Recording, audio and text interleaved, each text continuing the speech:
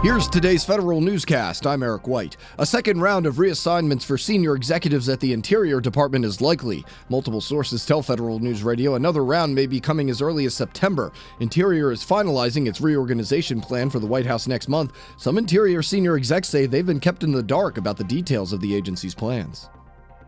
The Department of Housing and Urban Development reassigns between 10 and 15% of its senior executive workforce as part of its reorganization effort.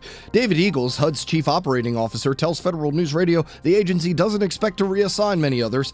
He says the goal is to empower employees to work across mission areas to serve citizens more effectively.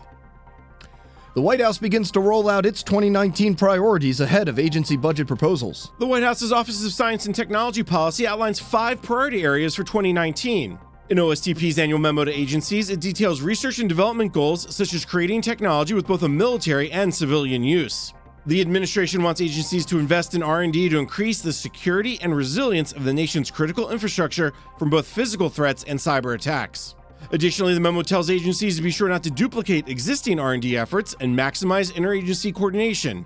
I'm Jason Miller. Senator Ron Johnson wants the Office of Personnel Management to explain why members of Congress and their staff continue to receive an employer contribution toward their health insurance coverage under the Affordable Care Act.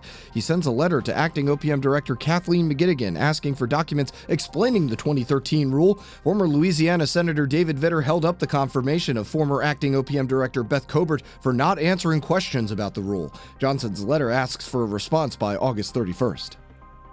With the IRS losing a portion of its workforce, it must utilize automated systems like its Federal Payment Levy program better. The FPLP is used to collect delinquent taxes from government contractors, but the Treasury Inspector General for Tax Administration finds many agencies can't use it because the IRS didn't update its selection processes. It missed out on collecting around $1.1 million.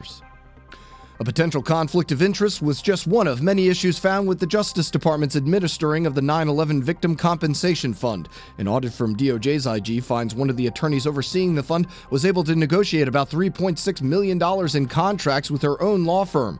The IG also found the VCF was slow to make payouts to victims.